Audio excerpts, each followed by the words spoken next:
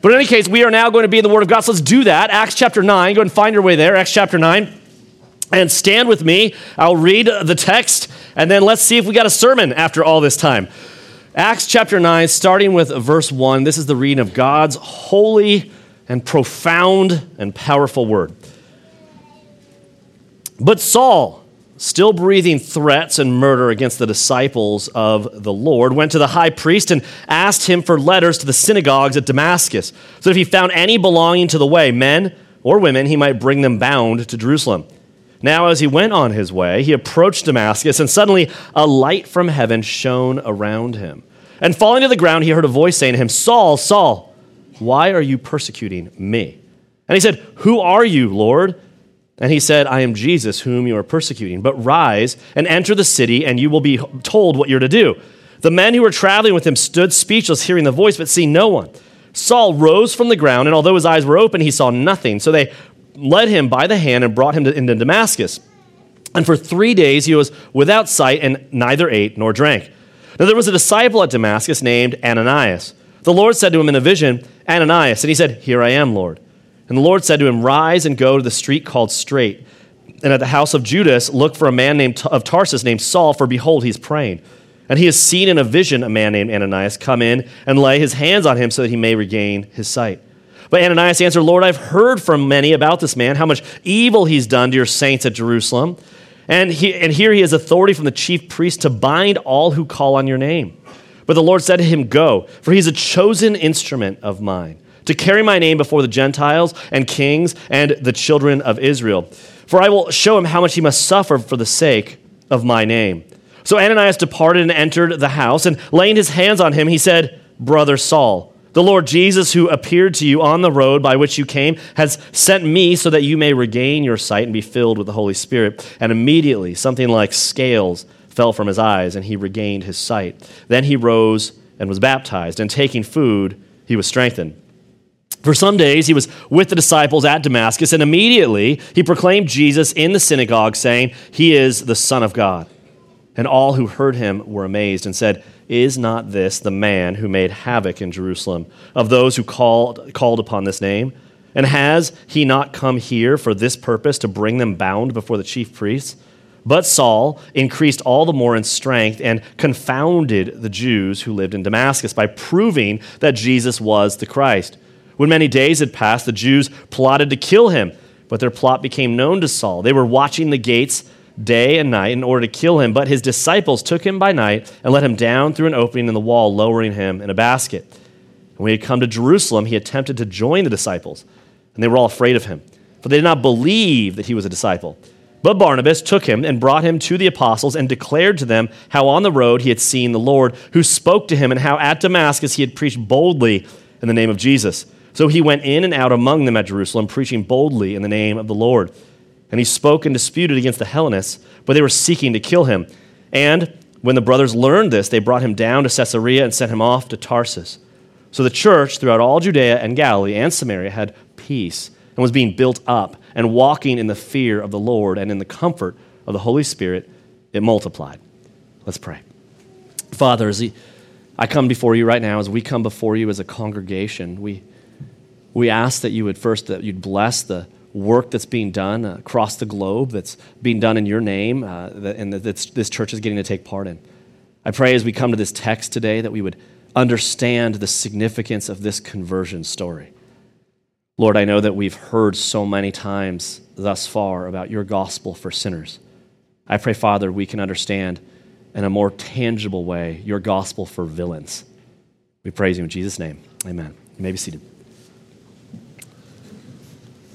So trying to understand how to introduce a message like this one can always be tricky. And what do I mean by that? Every message that we come to in the book of Acts and any scripture as we go forward has a context and there's ways to introduce it, but I always like to introduce sort of a problem that we might face. And in this case, the problem that we might face is actually the gospel. And what do I mean by that? Well, if you go to Romans, we've already read this as we stood up during the music, but let's look at it again. Romans chapter 5. If you look at Romans 5, one thing I will tell you about not having videos, I don't have time to drink my water. Hold on. Romans chapter 5.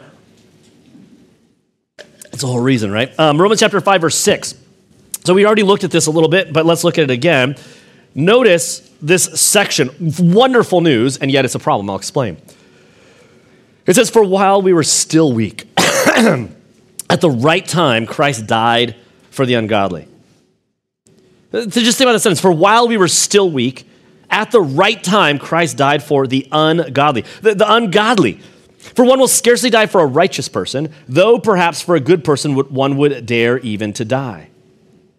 But God shows his love for us in that while we were still sinners. If I could put before you, let me rephrase that. But God shows his love for us in that while we were still sinning, Christ died for us. Since, therefore, we have now been justified by his blood, much more shall we be saved by him from the wrath of God. For if while we were enemies, we were reconciled to God by the death of his Son, much more now that we are reconciled shall we be saved by his life. More than that, we also rejoice in God through our Lord Jesus Christ, through whom we have now received reconciliation. This is wonderful news for us. This is the gospel. This is the gospel. It tells us that you can come to church as you are. You can come to church any way you want. Amen. You're not going to stay that way, right? You're either going to hate it and leave, or you're going to stay and be repentant and reformed, and God's going to do all this work in you. But the good, great, awesome news is the state that we start in. It's not like something where you say, oh, I got to get in shape before I go to the gym, or I got to clean my house before the cleaner comes. Like it's nothing like that, okay? This is one of those things where what it's saying is while we were enemies. And so when we think about the gospel for a second, I want you to think about how we might view this. It sounds great, but we want to put limits on it. We've built a whole franchise of sentimental stories about golden-hearted sinners and prostitutes and tax collectors. In the story, they're impoverished, but they're always seemingly educated and wise. They're always nice. They're never super actually annoying. But what he's talking about is the gospel, not just in the way we look at it, but in a way that sort of offends us. What do I mean by that? Now, let me give you an example. Imagine showing up to the jailhouse to watch the woman who brutally murdered your brother finally be put to death. All right, so this is a true story. This is where Richard Thornton, brother of Jerry Dean Thornton, found himself as he witnessed her execution after many years in prison. When asked if she had any last words before the lethal injection was administered, here's part of her statement. She said, "Yes, sir, I would like to say to all of you, the Thornton family and Jerry Dean's family, that I am so sorry. I hope God will give you peace with this. Everybody has been so good to me. I love all of you very much. I'm going to be face to face with Jesus now. Warden Baggett, thank all of you so much. You've been good to me. I love all of you very much. I will see you all when you get there. I will wait for you." Imagine hearing this. She found Christ in prison, and her life changed immensely. And Richard Thornton got saved after this testimony and will one day greet his brother's murderer as a sister in Christ. Now that's terrible but beautiful, and we're like, okay, I can see the gospel in that. But it's still uncomfortable, right? Because we've talked about the sinner part, but this is like, that's someone who murdered a brother. Like this, okay, that's pretty bad. Murder's bad, right? Well, let's do a different one. Now, I don't know the total story about this, but maybe you've heard of Jeffrey Dahmer. Right? Bad guy. They did a whole Netflix documentary about him. And it ends with him being murdered in prison by another inmate, which is true. But what we don't hear about is that Jeffrey Dahmer apparently gave his life to Christ at some point in prison, and the pastor that was there vouches that this is a significant thing, and I don't know. Who knows? Right? But here's the key. Can you imagine getting to heaven and meeting Brother Dahmer at the gates? For real. I mean, like, that's the challenge. And I want you to think about this for a second, because no other religion faces the dilemma that I'm talking about right now, the dilemma of what I'm exposing to you about the gospel that says while we're still sinning. Because when he says while we were enemies, while we're still sinning, we put limits on that, don't we? We're like, well, while we're sinning in a reasonable way. While we're kind of sinning. Because here's the thing, every other religion is merit-based. At the very least, people on death row and in prison can show you where the line at least is. But not with the gospel. That's the challenge. That's not the line in the gospel. The Christianity is the only religion where the hero comes to save the villain. And there's no line. That's the crazy part. That's the story that we get to. And you say to yourself, well, Matt, okay, I kind of hear it, but I want you to understand that when I present this properly, I don't want you to sanitize this. Go back to Jonah, Old Testament, Jonah chapter 3. Jonah chapter 3. Look, you have no time to waste. This is it. We're in it. Jonah chapter 3. You don't get to get warmed up a little bit first. You're just in it. Jonah. Thrace. All right, so here's the thing. Everyone knows the story, hopefully you do, about Jonah who gets swallowed by a big fish. right? And so if you remember, the story of Jonah is that he's a prophet of God, and God says, go to Nineveh. Nineveh, city of sin. Go to Nineveh, the city of sin. Go to the Assyrians in Nineveh and preach the gospel. And Jonah goes the opposite way and flees to Tarshish. And when he's there on a boat, there's a storm, and all this stuff happens, and they throw him overboard, and a big fish swallows him up. And for 3 days and 3 nights, he's in the belly of a fish. Jesus refers to this. This isn't just like some metaphor, but Jesus refers to him actually and then he's vomited out onto the ground, and then he travels into Nineveh and preaches the gospel, the good news rather, to the Assyrians, and then they repent. Now, we have to understand for a minute who the Assyrians are. The Assyrians were the people that were persecuting and murdering Jews. They were the worst. They were the people coming in. They were the invading party. They had done atrocities, and they were grotesquely pagan. And so we see that God, from a macro scale, was getting the Assyrians to use them as judgment against Israel. The next time later, you're going to see prophets go, the Assyrians don't repent. God was doing something. But from Jonah's perspective, when he heard that God wanted to send him to the Assyrians, he fled. And we have to say, why? Well, we're told in the book of Jonah what's going on. Now notice this, and don't miss it, because it's a lesson we are not to misunderstand. In chapter 3, verse 10, it says, when God saw what they did, how they turned from their evil way, God relented of the disaster that he had said he would do to them, and he did not do it. In other words, Jonah goes through Nineveh, and I want you to understand his methodology. He went through, and we all think, like, right now I'm passionately coming before you. My heart rate's elevated a little bit, right? Because I don't believe Jonah was doing that. I believe he went through the city of Nineveh and did the bare minimum. He's like, repent.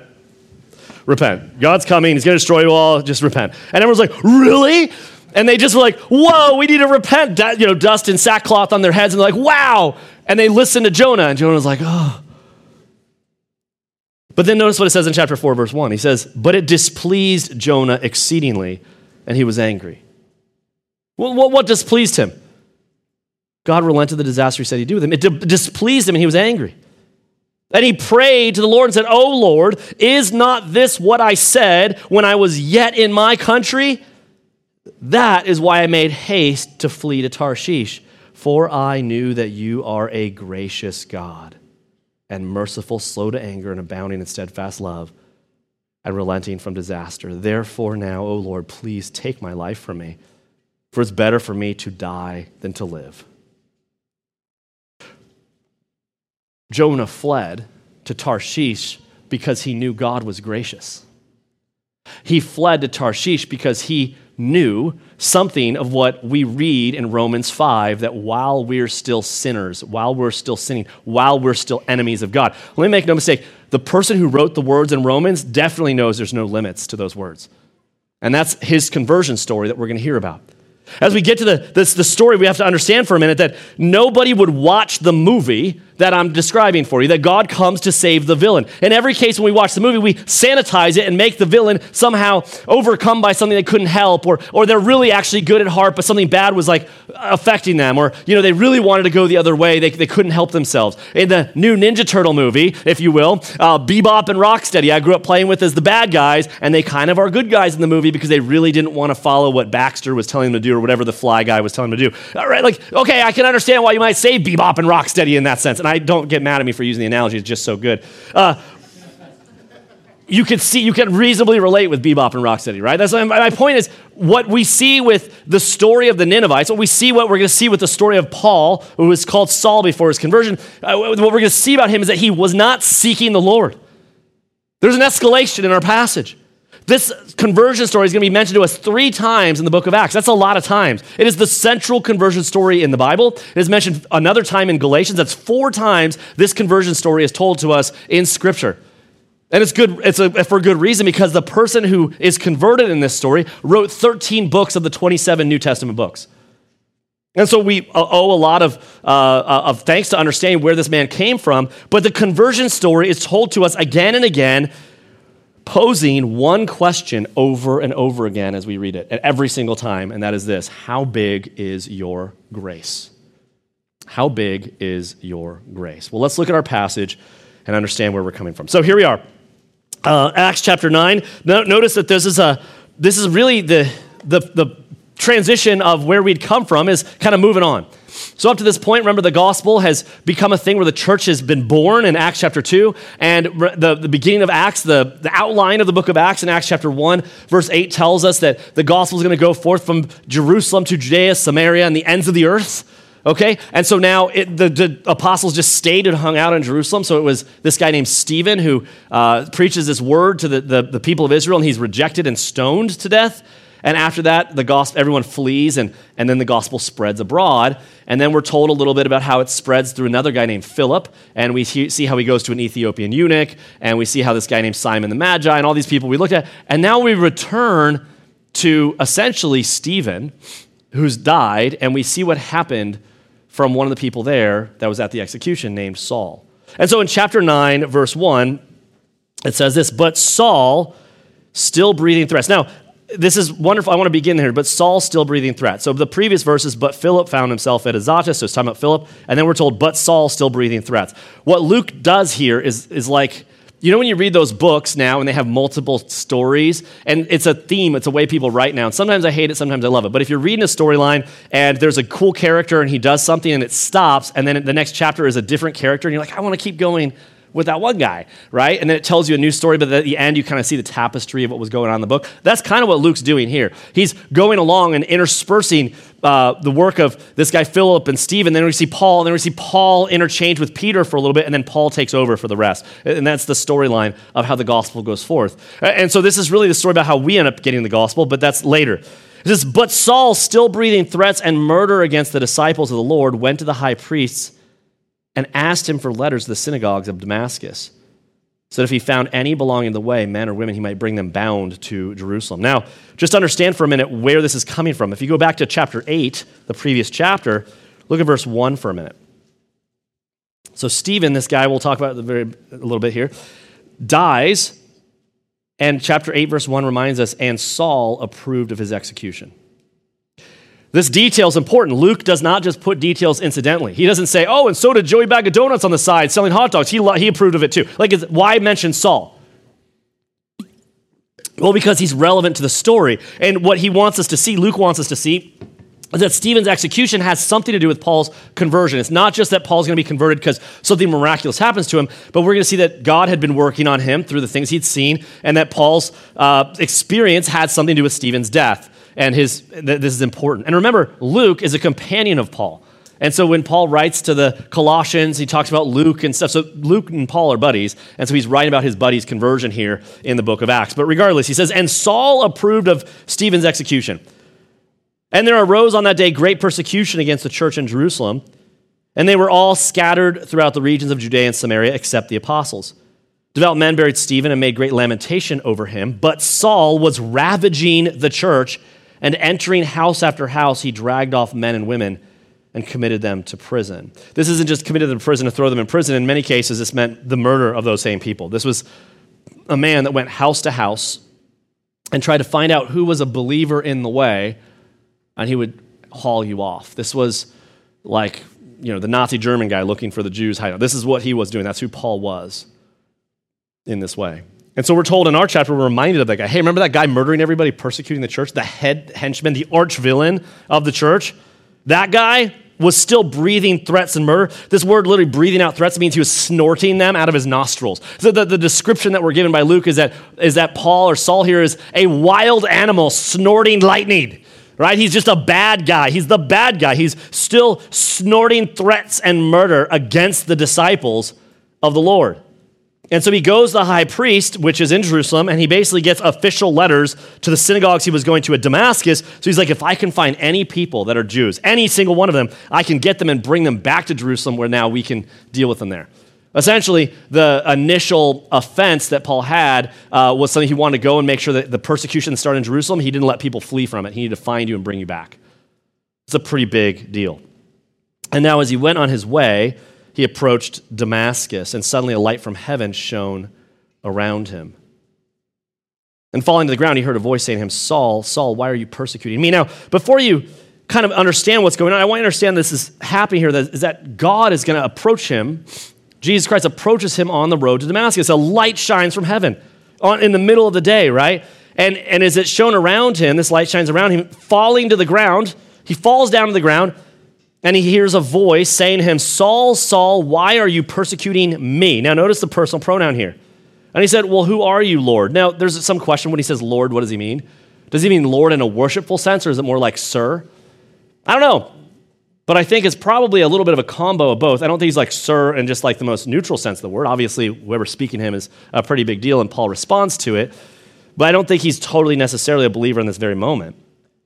And he said, I am Jesus whom you are persecuting.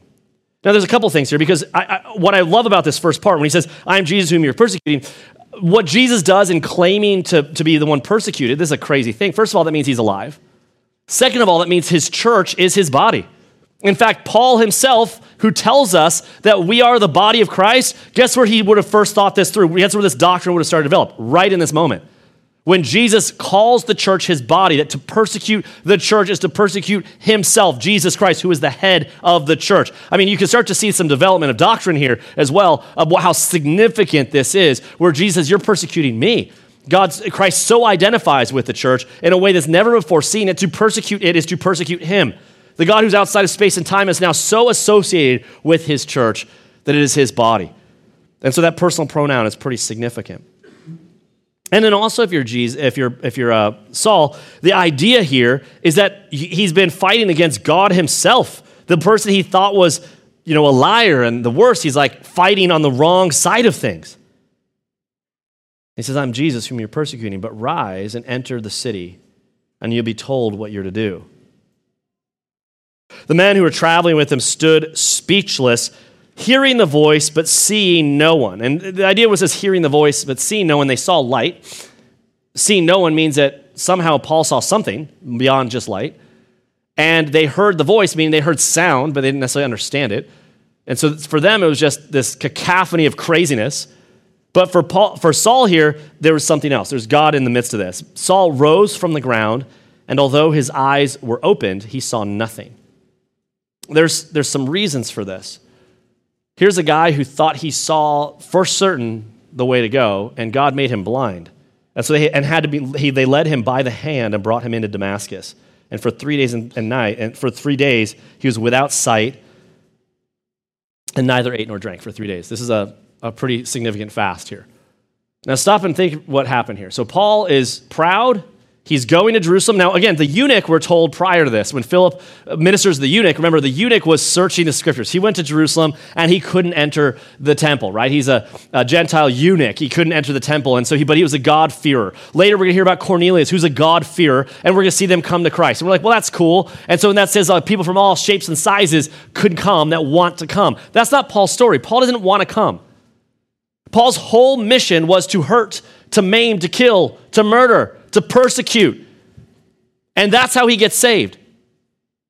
And the guy that got saved in this way is the guy who writes to us about grace in Romans and all those places. When he talks about grace and we want to add somehow our part in it, I don't know who you think wrote those words, but he certainly didn't have any part in his salvation. His part in salvation was murder and sin. Do you see that? And there's an escalation. That's kind of what I'm trying to say from the eunuch to Paul. His intentions were all and totally bad until he meets the Lord. And so I want you to understand this for a minute and listen to Paul's own words here. Go to 1 Timothy. Chapter 1, verse 12.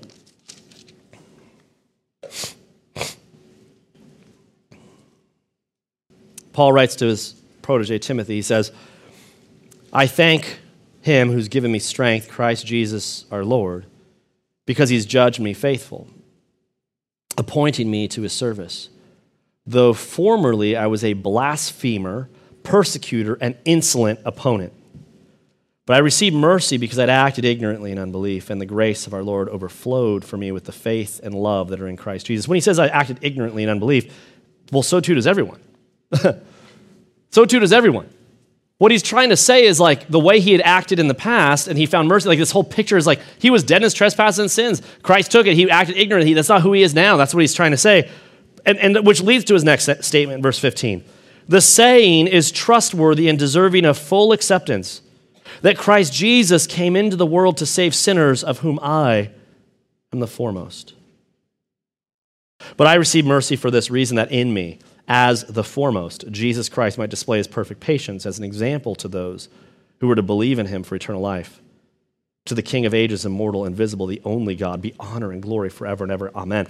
Guys, when you read these words from the Apostle Paul, if you're like any normal Christian, it almost just seems like hyperbole. That's Paul talking. He's like, I'm the chief of sinners, and he wanted to show me as the most. It almost seems like humble bragging, like I'm the worst. And you're like, you're not really, right? When you hear that, you're like, Paul's not the worst. I'm the worst. Paul's not doing selfies. Paul's not watching. Like, you're like, Paul's not, like, doing the stuff that we do. Like, that's what we kind of think about. Paul's the guy, right? He's awesome.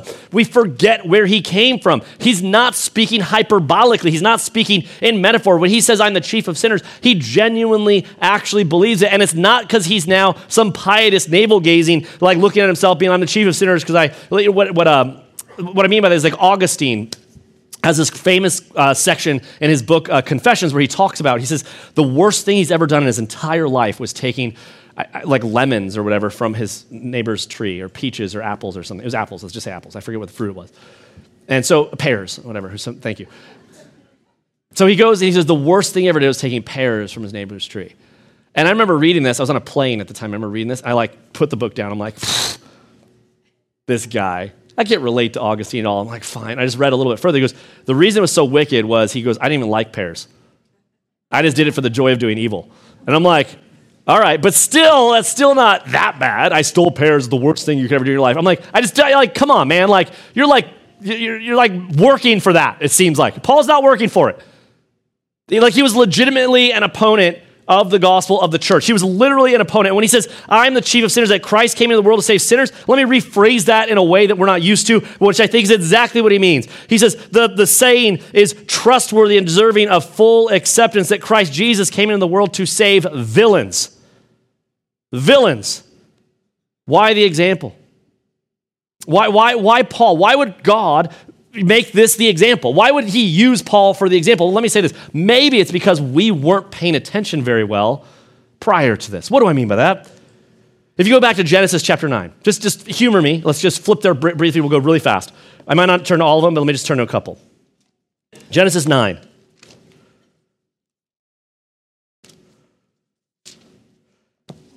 Why would God, use the example of Saul so dramatically? And I would argue to get our attention, because we haven't paid attention, and they certainly didn't pay attention, and Saul hadn't paid attention to what? Noah, remember, he's the only person on planet Earth and his family that God saved after flooding the earth. It's like, Noah's a great guy. God says to Noah right when he gets off the ark, be fruitful, multiply. God says to Noah and his sons with him in verse 8, behold, I establish my covenant with you and your offspring after you. Well, that's great. He establishes his covenant with them. I'll never flood the earth, right? This is a sign of my covenant. I'm giving you a rainbow in the clouds. That's exciting. I'll remember my covenant. I'll never make a flood again. This is a sign of the covenant I've established between me and all the flesh of the earth. He makes this in Noah. And then look at verse 18. Sons of Noah who went forth from the ark were Shem, Ham, and Japheth. Ham was the father of Canaan. These were the sons of Noah, and from these the people of the whole earth were dispersed. And what's the first thing we read about? Verse 20, Noah began to be a man of the soil, and he planted a vineyard. He drank of the wine and became drunk and lay uncovered in his tent. This isn't an incidental detail. I just want to miss it. What Moses writes about when he writes about Noah here is that the first thing Noah does when he gets off the ark is gets hammered. Sinfully. It is a sin. Then lays naked, hammered. Like he's like so hammered he's naked. Like at his house. He's like, he's just laying there naked, passed out. That's the first thing that the survivor of the flood of the earth does when he gets off the ark. Not like, he built an altar. Amen. Okay, that's cool. I worship you, God. You're like, with a good start. That's a good start. You're doing great. Don't mess up like the whole rest of the world had before. He just built an ark for 120 years. Guess what he wasn't doing that time? Getting drunk and stuff. But now he gets off the ark and he's like, woo! And just gets drunk and lays out. We're supposed to see him flawed. But we don't, do we? We sanitize Noah. Even now, as I say this, people are like, Matt, you're exaggerating. That's how we're presented it. And you say to yourself, well, Matt, that's something. And we're not going to turn to Genesis 12. What happens to Abraham? The first thing God says to Abraham is, go into this land, I'll be with you. And so Abraham goes in, and then he lies to the people to tell them that his wife was his sister. Then he does it again. Then his son does it again to the same guy. The very first thing we're told. This isn't like years later after being really faithful for a long time. This one little thing that isn't really a big deal. I just have to tell it to you. No, it's the first thing. What about Moses, who wrote all these things? Exodus chapter 2. Moses, God's chosen one to deliver them, to bring them out of the Exodus. What is the first thing we read about? Exodus chapter 2, verse 11. Look at verse 10, rather. When the child grew older, she brought him to Pharaoh's daughter, and he became her son. She named him Moses because she said, I drew him out of the water. The storyline of his birth has just ended. Verse 11 is the first verses of Noah's life. Not his birth, but his actual life. It says, one day when Moses had grown up, he went out to his people, looked on their burdens, saw an Egyptian beating a Hebrew and one of his people. He looked this way and that, and seeing no one, he struck down the Egyptian and hit him in the sand. He murdered him. And murders the guy and then hides him. And then later someone says, you murder, and he runs out to the wilderness. Now, why do I point this out to you? It's not just that he does it. Just don't miss this. It's that it's the first thing we're told he does. The very first thing is to murder someone. What about David? It's not the first thing for him. But when you go to 2 Samuel and we look at that passage in detail, what do we find? David is hanging out on his rooftop when he's supposed to be with the kings in battle. He sees a woman bathing on the roof because that's what they did back then. He's like, I want that lady. His guard's like, that's Bathsheba. She's Uriah's husband who's fighting for you. And he's like, bring her to me. And he can't help himself. And then he basically knows her, right? Gets her pregnant. And he goes, oh no, I got to fix this. So then he says, he has Uriah, calls him forth from the battle, has him come to his house. He's like, hey, welcome home from the battle. Just want to give you a break. Why don't you go home to your wife, hang out with your wife for a couple days or for a day, and then I'll send you back out. And so David, in his mind, is like, well, Uriah's going to come home. He's going to know his own wife. And then now when the baby's born, Uriah might think it's actually his baby, not realize it was actually King David's baby. Woo, sneaky, sneaky. Didn't work because Uriah didn't go back to his house. He slept at the door of David's place. And he's like, why are you sitting here? He goes, how can I go home and enjoy my wife when the ark of God is out and we're out fighting for the battle for our families and everyone? How can I go home to my wife when our soldiers are in the field fighting for battle? Well, David was home and knew his wife when that was happening. Woo. So David's like, okay, fine, go back to battle. He writes to Joab. He says, hey, go towards the wall and then retreat really quickly. So basically Uriah gets killed. So that's what happens. And this is as Bathsheba's mourning, he goes and comforts her and makes her his wife. And then it says, and the thing displeased the Lord. You think?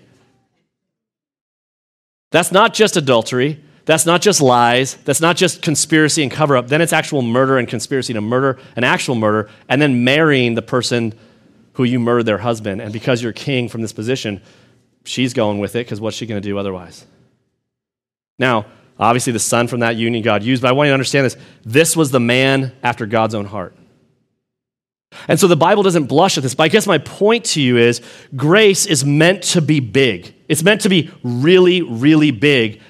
And that's the grace of God that we see in the Bible. But the fact that David is called the man after God's own heart, that guy. And so you might say to yourself, I've done some bad things. We're like, well, I haven't gone as far as David is. David's trying to show you the line's further than you imagine. Can you stop and hear that? But we're uncomfortable with this. Grace is supposed to be big, and we make it small. Do you want to know why we make grace so small? Because we make our sin so small. We make what we do so small. We sanitize it. We've sanitized all the heroes I just mentioned. Noah, he's awesome. Getting drunk. Excuse me. Moses, we've sanitized it. Moses is awesome. He doesn't blow it like that. Abraham, Matt, come on, you're exaggerating about the lies. And then with David, okay, that's pretty bad, but he didn't mean it. And so we move on. It was just a moment of weakness.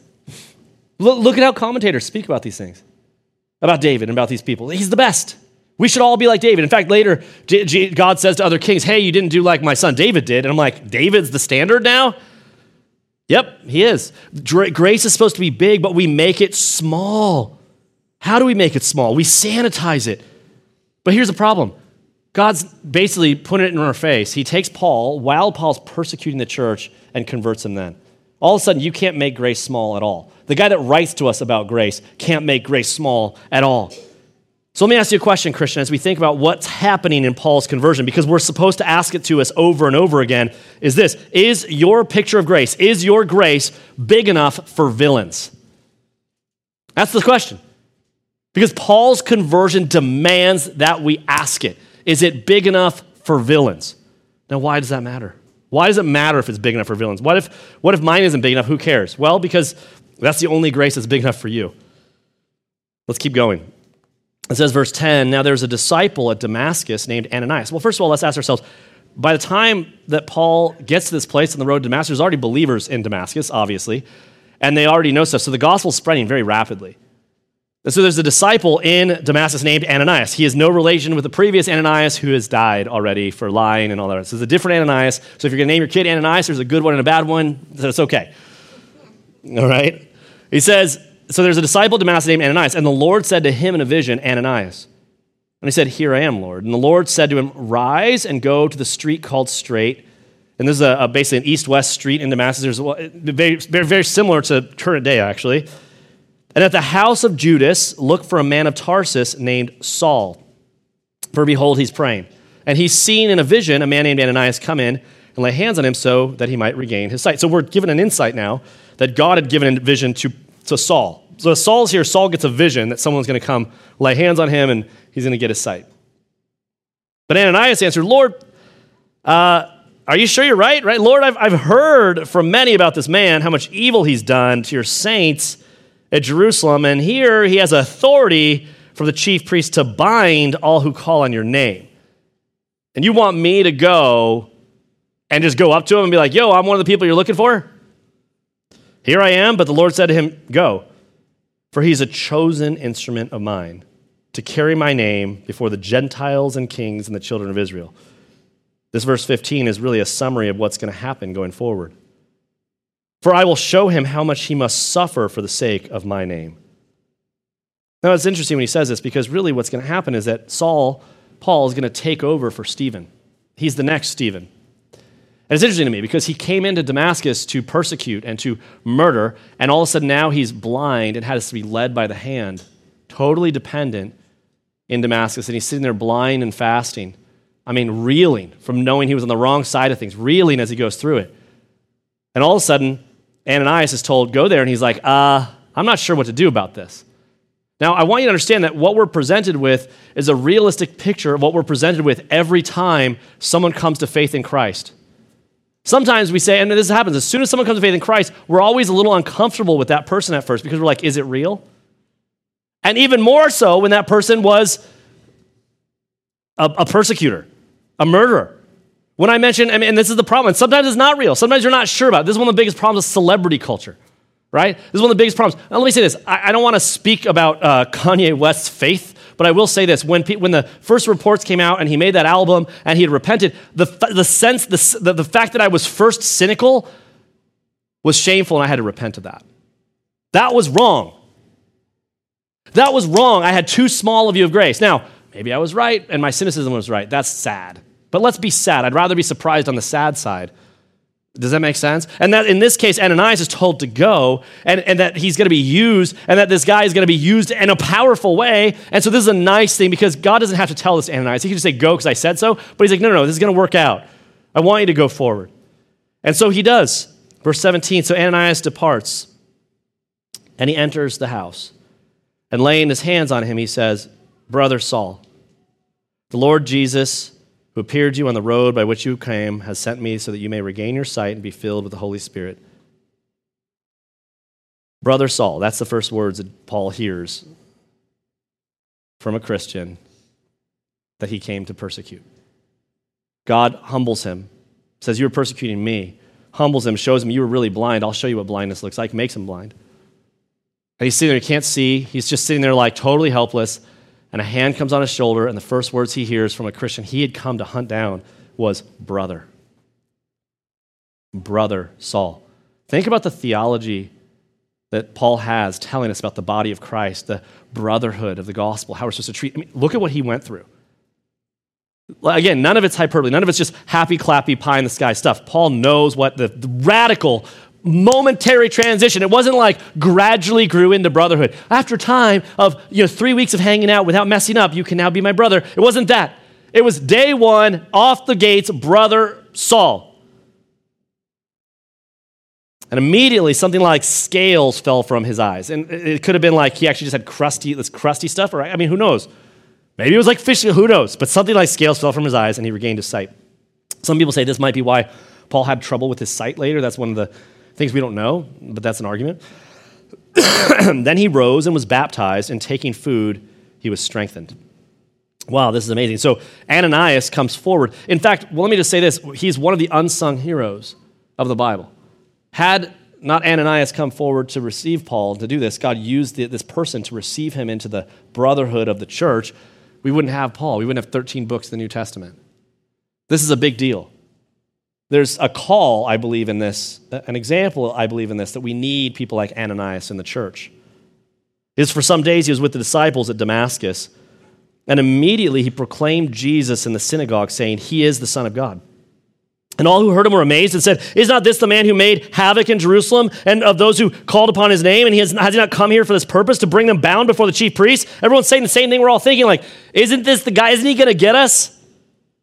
But Saul increased all the more in strength and confounded the Jews who lived in Damascus by proving that Jesus was the Christ.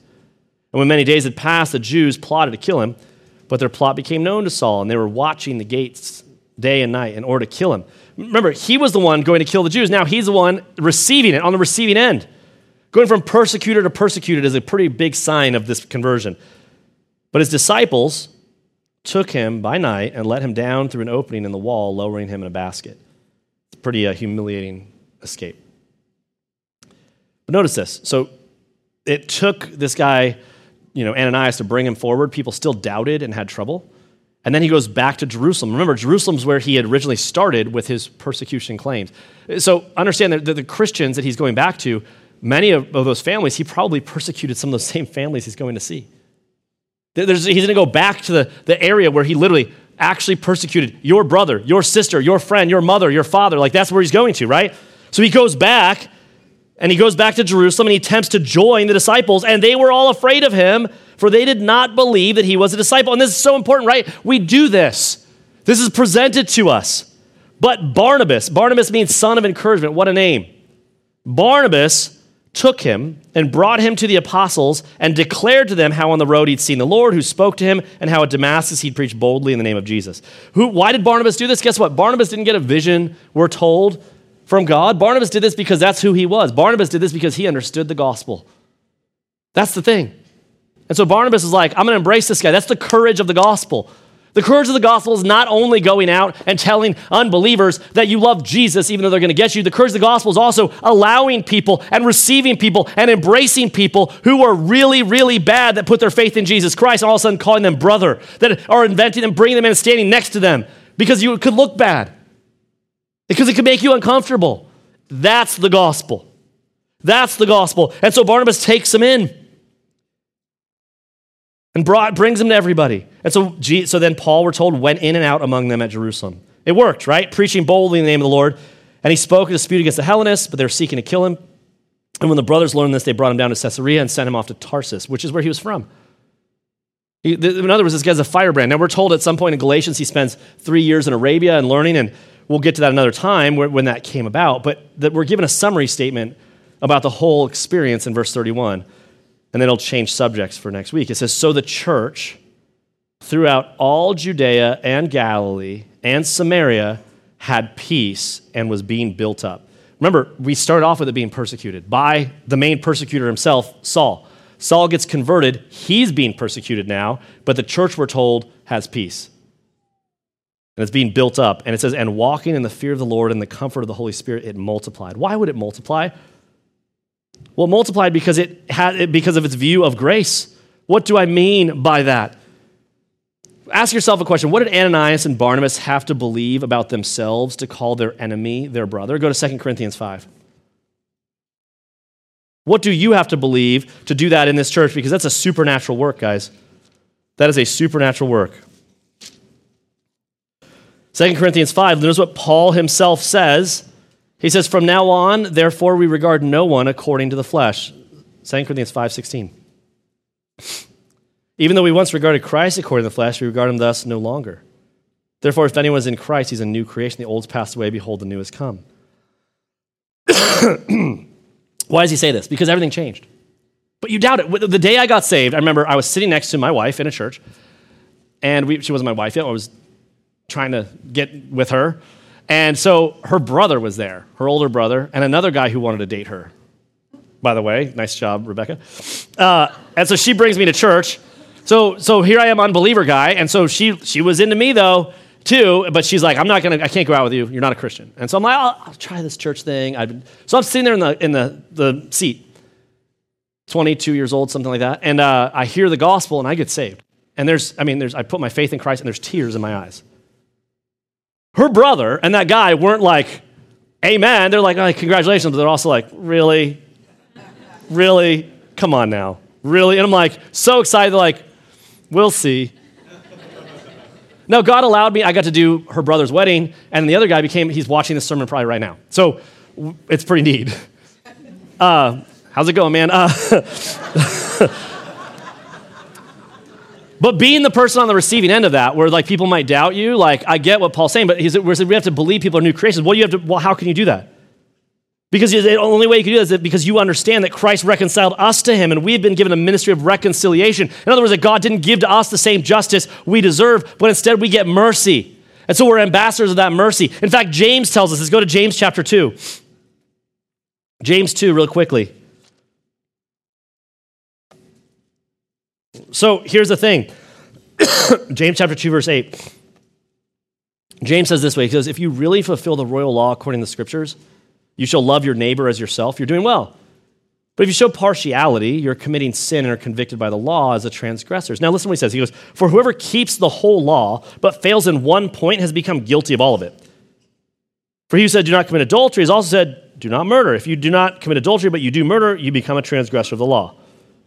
So he says, so speak and so act as those who are to be judged under the law of liberty, for judgment is without mercy to the one who's shown no mercy. Mercy triumphs over judgment. Let me put this another way. Which scale do you use when you look at people in this church? For real. Because if your scale is small enough to condemn them in some way, who put their faith in Jesus Christ, that scale also will condemn you. The only scale big enough to save you is big enough to save villains. That's what James is saying. He's like, the scale that you use is big enough that if it's going to save you, and you're like, man, how does that even make sense? How could that even possibly make sense? Well, if you go over and you say, I don't get that.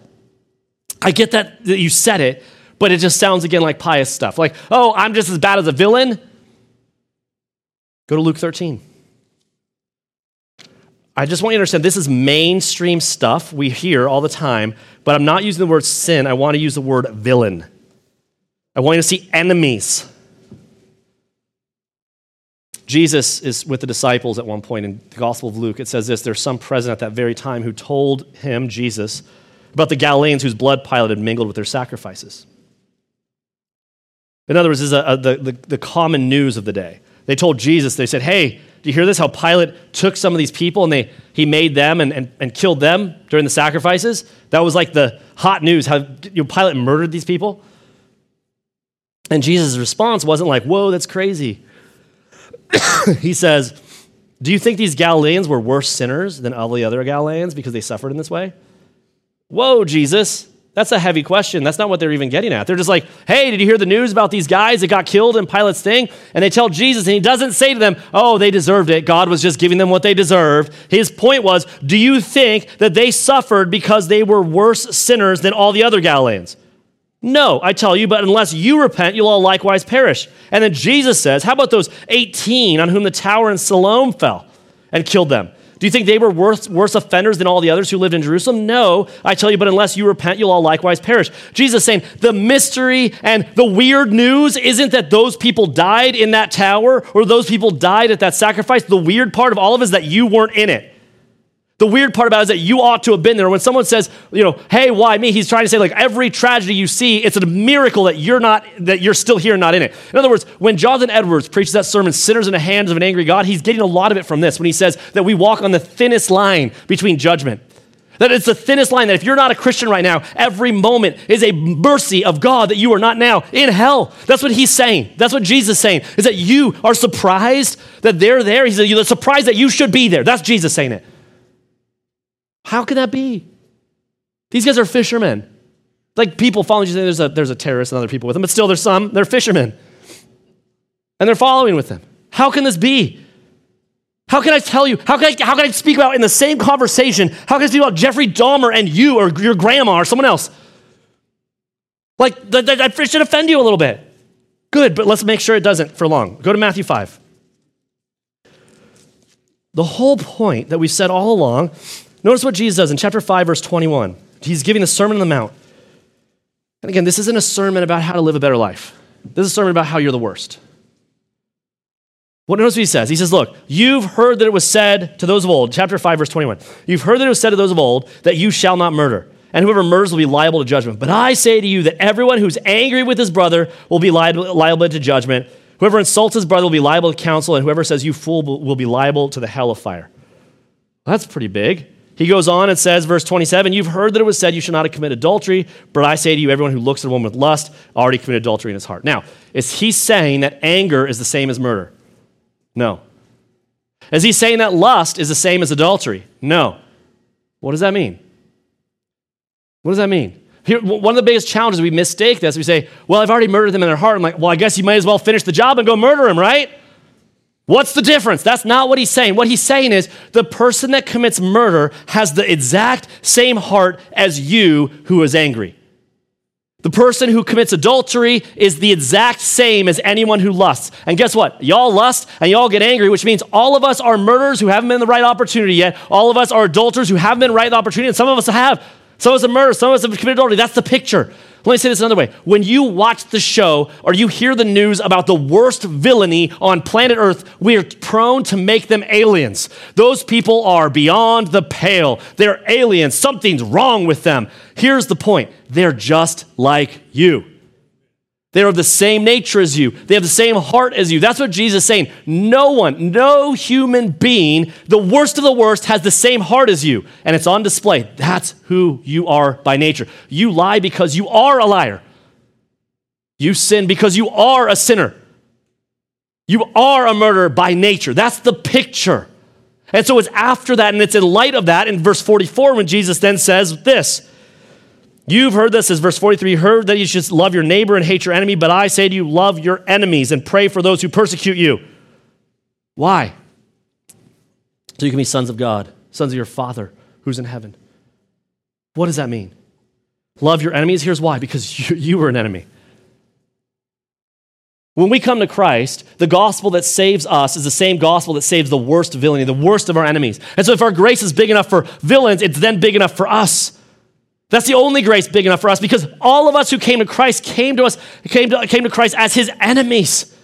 And so when we meet enemies on the street, that's kind of what we're looking at. Guys, I want you to understand here now, at this communion table, this verse, love your enemies, this is the verse that converted the son of one of the founders of Hamas. He was converted by this verse and gave his life to Christ. And then we housed him at this church, in my parents' boat. Many people in this room housed him at this church, and I went around the country and did all places, and we're on the news talking about this guy who was part of the biggest terrorist organization, who's in the news right now being wiped out, who gave his life to Christ. And the thing that did it was love your enemies. What religion is that? It's amazing to me, guys. I would love to see repentant homosexuals and repentant transgender people and repentant blue-haired lesbian Chicana literature, crazy, whatever, at this communion table with us. I want to see Joe Biden at this communion table with us. I want to see Gavin Newsom, repentant, by the way, at this communion table with us, okay? But I want us to want that. I want to see gang members and prostitutes, and not just golden-hearted ones, but annoying ones, stinky people that are weird people. Like, I want to see them at this communion table. That's the point of grace. Amen. And that's the whole idea of grace. It's supposed to be big enough for us to want that, and the question is, do we want it? And if we don't, Jesus wanted it. Luke 23. The words, love your enemy, do this, the grace that we're talking about, because that's who we were, are his own words, and he lived it out. Luke 23, verse 34, we understand this, but let's look at it.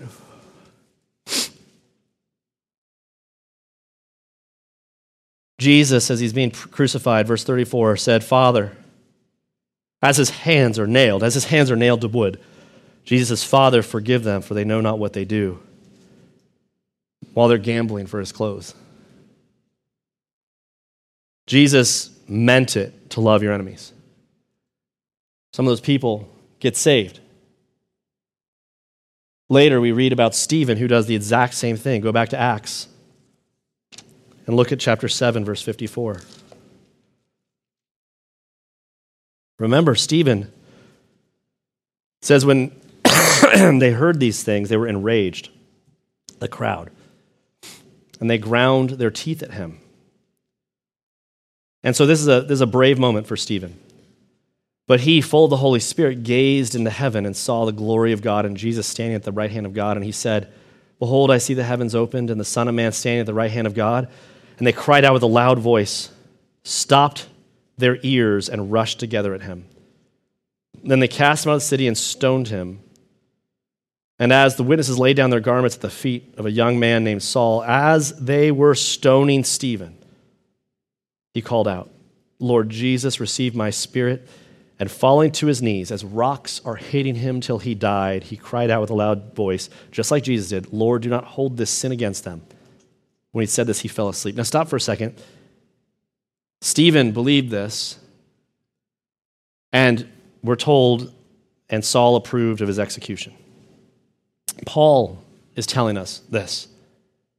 Paul, the one who realized that when Stephen says, Father, forgive them, they know not what they do, in hindsight, realized that was a prayer for him, the enemy. That was a prayer for him, the enemy. That's who writes to us about grace. That's who tells us about how big grace is. The guy who was the enemy holding the coat so people could hit a man with rocks to death. That man prayed for Paul, and Paul, oh my goodness, he's going to tell us that as well.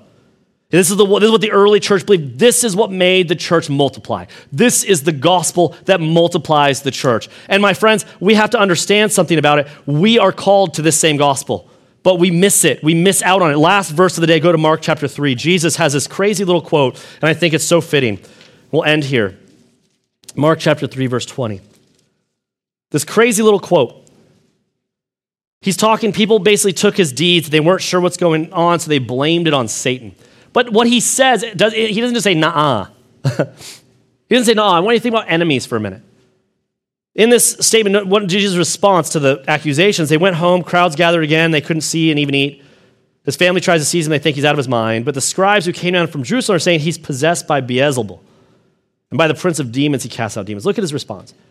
He calls them to them and said to them in parables, how can Satan cast out Satan?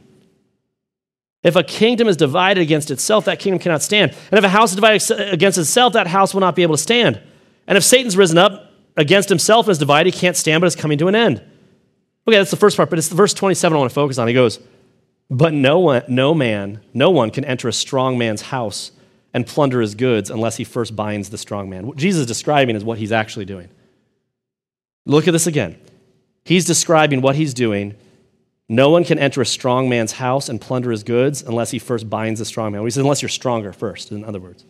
And then indeed he can plunder his house. What's happening when he says this? Our view of grace has always been too small, too domesticated. We think it's something orderly, coming in neat lines and leaving easy equations. But Jesus presents us something else. It's a grace that assaults and subverts. It's a grace that binds our efforts to resist no matter who we are or how bad we've been. Grace is a strong man's game.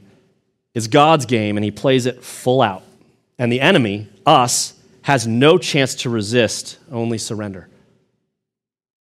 It was this kind of grace that grabbed Paul, knocked him on his backside, lifted him up, and dragged him into danger and persecution to bring the gospel to you and I. And it's this kind of grace that we're called to wield. If you're a non-believer sitting here right now, I sat where you sat, or sit right now, so stop resisting. God knows who you are. He knows the worst that you've been, how bad you've ever been. And his grace is big enough for you. I promise. And if you're a believer, stop domesticating grace.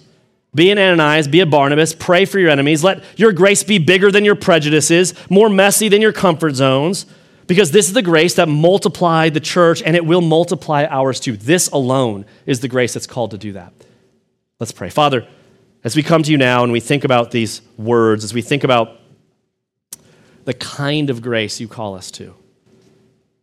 I pray, first of all, that you would give us courage. Give us courage to accept people immediately who put their faith in you as brothers and sisters in Christ. Help us to understand the significance of that act in the Apostle Paul's life. Help us understand how important it is to be like that in our own lives. Father, I know that for many of us, it's the risk of embarrassment, the risk of being wrong. What if I accept someone into the church and then they backslide? What if I start liking Kanye West and he acts like he is now? But Father, you're good and you've called us to trust you, and our job isn't to separate the wheats from the tares. That's your job. We know we're supposed to be discerning and this, that, and the other, but on the flip side, we are supposed to rejoice with your work. And I pray that we are not cynical, but we see your work of grace, and that we can start to see your work of grace in the lives of people very different than us, across all the different aisles from us, that we wouldn't only think about the nice, washed people coming to know you, but Father, that we would be bold about your gospel. We would be bold about your brotherhood and sisterhood in the faith. And I pray, Father, for those who don't know you today, that they would understand that you've been working to bring them here, that they would stop resisting, and they would recognize that you brought them here against their wishes. They came for bad reasons in many respects, but you have good reasons. And as you change them, I pray they would recognize your work in this moment and be saved. Father, would you use this sermon beyond my wildest expectations? In Jesus' name, amen.